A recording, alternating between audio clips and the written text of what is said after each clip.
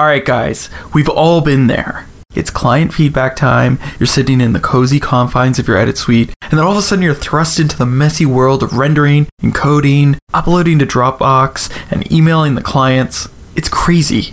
That is until today. The Wipster review panel for Adobe Premiere Pro lets you send your edit to your clients without leaving Premiere. Wipster does all the encoding, uploading, sharing, and collating of feedback behind the scenes. Sit back and relax as the comments appear directly in your Premiere Pro timeline as markers. It's seamless, smooth, and speedy. It's a revolution in collaboration. To find out more and to install the review panel, head to Wipster.com. So check it out. It's the Wipster review panel for Premiere Pro at Wipster.com. Welcome to The Cutting Room, the official podcast of AOTG.com, and we're continuing our NAB coverage with an interview with Bryce Button from AJA. The room we recorded in had a bit of a fan in the background and a bit of other noise. You can hear some music at some points. So I've done my best to remove it and a bit of the echo because the room was all hard surfaces. So if you hear a bit of that, I apologize for that. But in the meantime, we're going to continue posting interviews. We got a bunch coming. Right after this one, I'm going to be working on the Shutterstock interview. And then after that, we're going to have more from Adobe Audition. We have stuff coming from Killer Tracks, among many other companies that we sat down and interviewed. So there's more and more coming. But in the meantime, here's my interview with Bryce Button.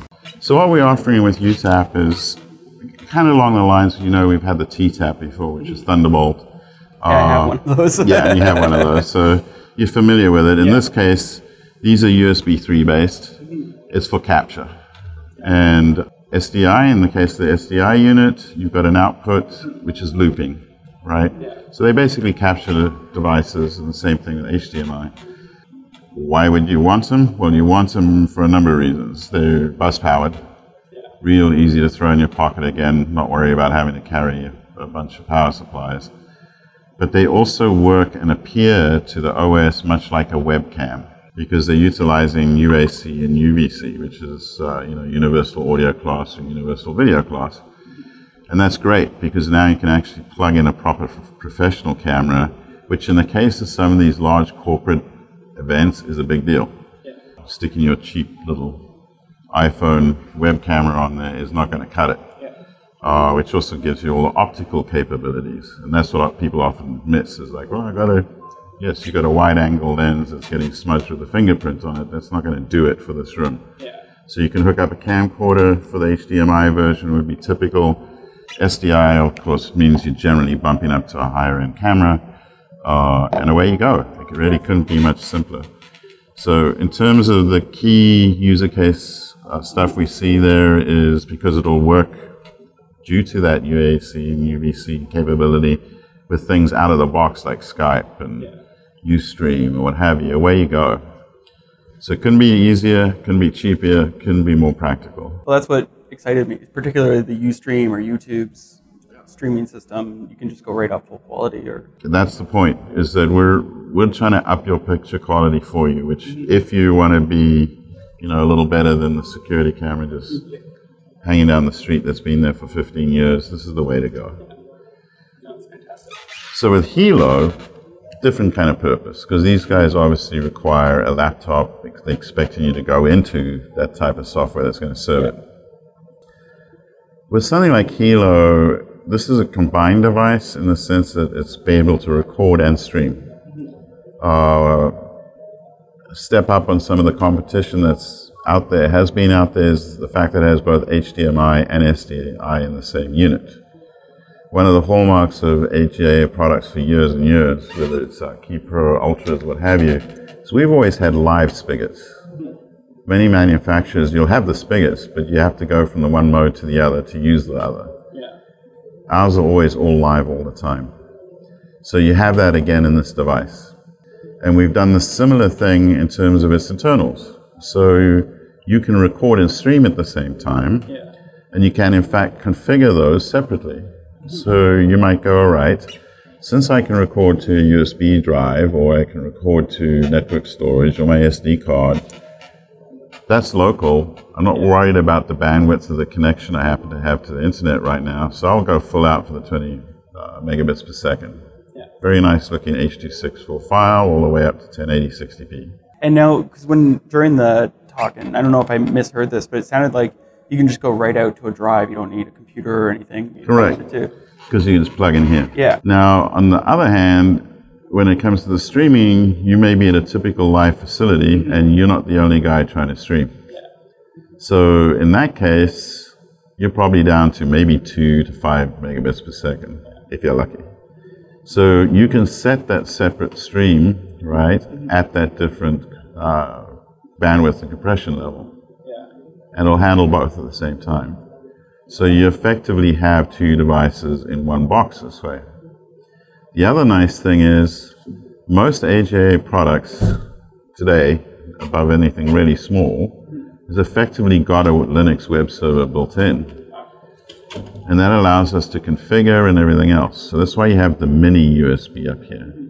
So you can come in here and you can actually set that CDN information or even just the software for the device by itself or across the LAN.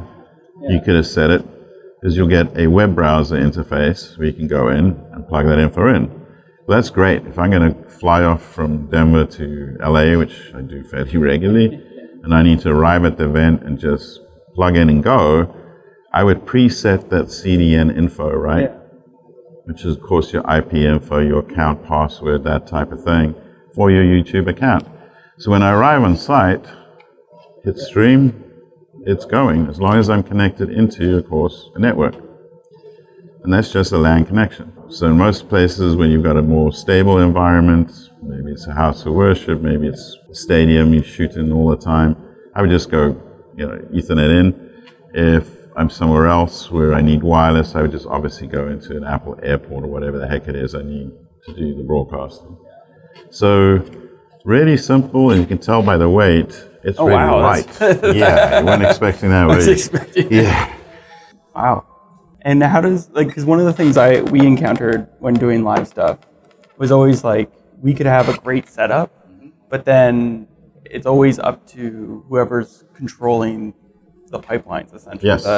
So do you guys make any adjustments in your system? Yes, so you can set that, because what you'll be doing is you'll be trying to match your encoding level. Your encoding is H.264 just in terms of file type, but you would be choosing the level of compression and checking it out to see what the heck you're getting separately again, because you're almost certainly going to keep recording the local files at the highest res you can, because in the event of a failure or whatever backup, you want those files, those H.264 files, to be decent. But then that way you would dial yourself up down based upon the type of pipe you seem to be getting.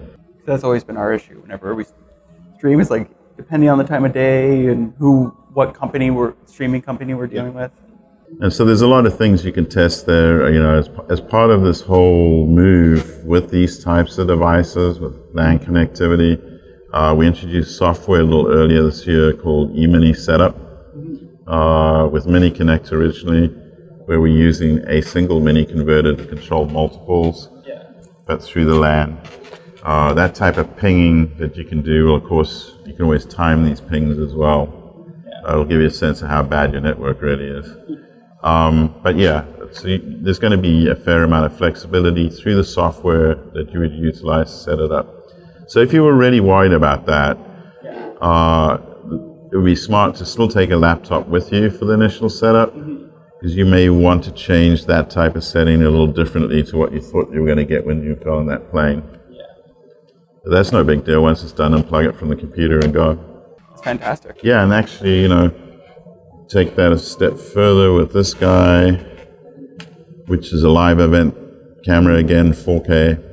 The software we talked about this morning was RoboControl for it, which allows you to do basic HD extraction from that 4K. You could be going from here to the receiver, which has got an HDMI output, plug that into this guy, and you're streaming everything off him live. There's building blocks here, mix and match. Yeah. If you want a beautiful 4K playback, take the Keeper Ultra. They can all interconnect. And there was also the Kona card. The Beast. So this is Kona IP. And what it's all about is simply acknowledging that there's no choice. The industry is moving forward, whether you like it or not, into IP workflows. So the point was, how do we help people get there in a way that is as comfortable as possible? Obviously, IP has been utilized for a long, long time already for delivery. Anything you watch, or Chromecast or what have you, it's basically IP delivery. The issue has been getting from the production side up to there. So this kind of initiative is to help people move through this as comfortably as possible. It's a Kona card. It's the same concept as when you plug in a Kona 4 or a Kona 3G, LHIs, what have you. People have been working with those cards for a decade. And the same drivers, when it comes to the retail side, will be driving this card. And therefore, we were able to announce earlier today, when you were there, that Adobe, Avid, all these companies are on board. Because for the person doing the creative work, they don't really need to feel terrified of yet another technology coming along. They're just going to plug in an Ethernet cable as opposed to an SDI cable. Yeah. That's the way it should feel to them. As time moves forward, though, the possibilities really start expanding. Yeah. Because once you're into IP, you can move way beyond just standard video and audio. And you can be adding metadata and subtracting metadata, and it gets pretty wild and exciting. So that's terrifying for people as well. So from our perspective, it was important to have a card that has drivers that people are comfortable with, they're used to using, but at the same time ensure that we're part of alliances that take the industry forward, because it's all going to be about interop. Once you're into IP, you're connected to everything. So is that going to work or not? Well, it's certainly not going to work, especially between vendors in the professional video space, if there aren't some standards. The signal's going to get somewhere and it's going to go, I don't know what to do with this data. So from a creative's point of view, why does this kind of workflow matter? It means you can be remote. You can literally be hooked in from a camera in Studio A and 3 cities down, and in effectively real time, editing, capturing, or even playing back for them. I was on the Larry Jordan show earlier, and he's asking me these questions, why do I need this? And they'll chuck my equipment away. And I was kind of having to tell him, well, yes, Larry, actually you are going to land up throwing your equipment away. For many of us, we've been through that many times. Yeah, I was going to say. But the reality this time is it matters. Yeah. And the reason it matters is everything to do with the creative possibilities that exist down the road for the delivery mediums that can utilize IP, to the actual cost of production, etc. So make it as simple as this, and I think maybe the easiest way to think of it. The only reason we haven't all thrown our TV sets away already, you've got an iPad, you can watch your TV program that was produced by NBC last week, episode 15 or whatever. You've time shifted anyway. That's not important to you. What's important to you when it comes to live stuff is sports, concerts, and the news. That's where all the money is.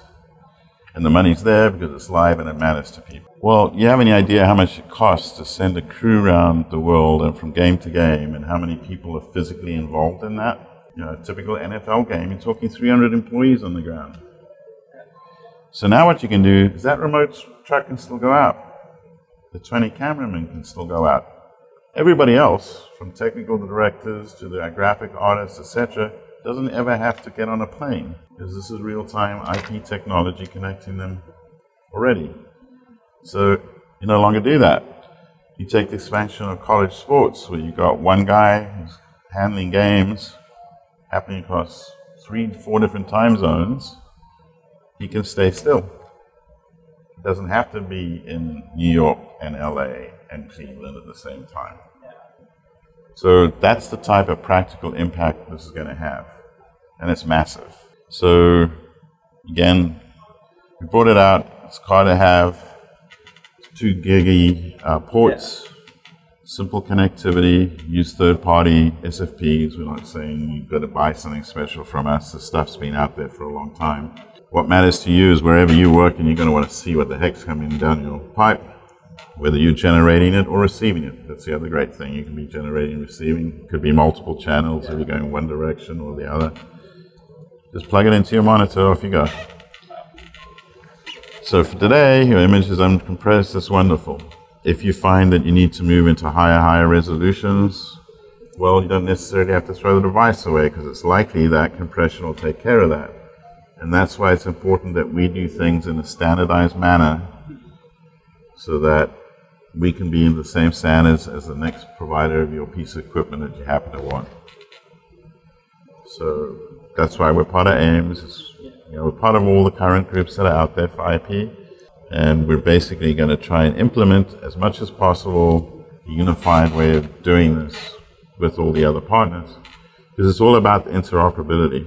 Standalone, I could just buy 2 of these, plug in Ethernet cable from A to Z and not worry about anyone else. But as you interoperate with anybody, the bigger universe, there needs to be shared protocol, shared standards. When does all this stuff become available, and what are the costs? So you can order today. Yeah. So all of them are available for order today. And in terms of giving you a sense of availability, Helo will be available soon. You're looking early summer, basically. The UTAPs will be available next month, and Kona IP will be available next month. I have one last question that I'd like to ask everyone, because it's so crazy here. What are you going to do to relax when you're done? Physically? Yeah. I'm actually going to stay in Vegas, so that sounds crazy. Because I don't want to pack my suitcase on Thursday night. And I'm just going to hang out in town with my girlfriend. So that was my interview with Bryce. I want to thank AJA and Bryce for such a great time. They were very generous with their time. They had a great press event. So thanks to everything they did for us. And of course, if you have any questions, you can email us info@aotg.com. I'm your host, Gordon Burkell. Thanks for listening.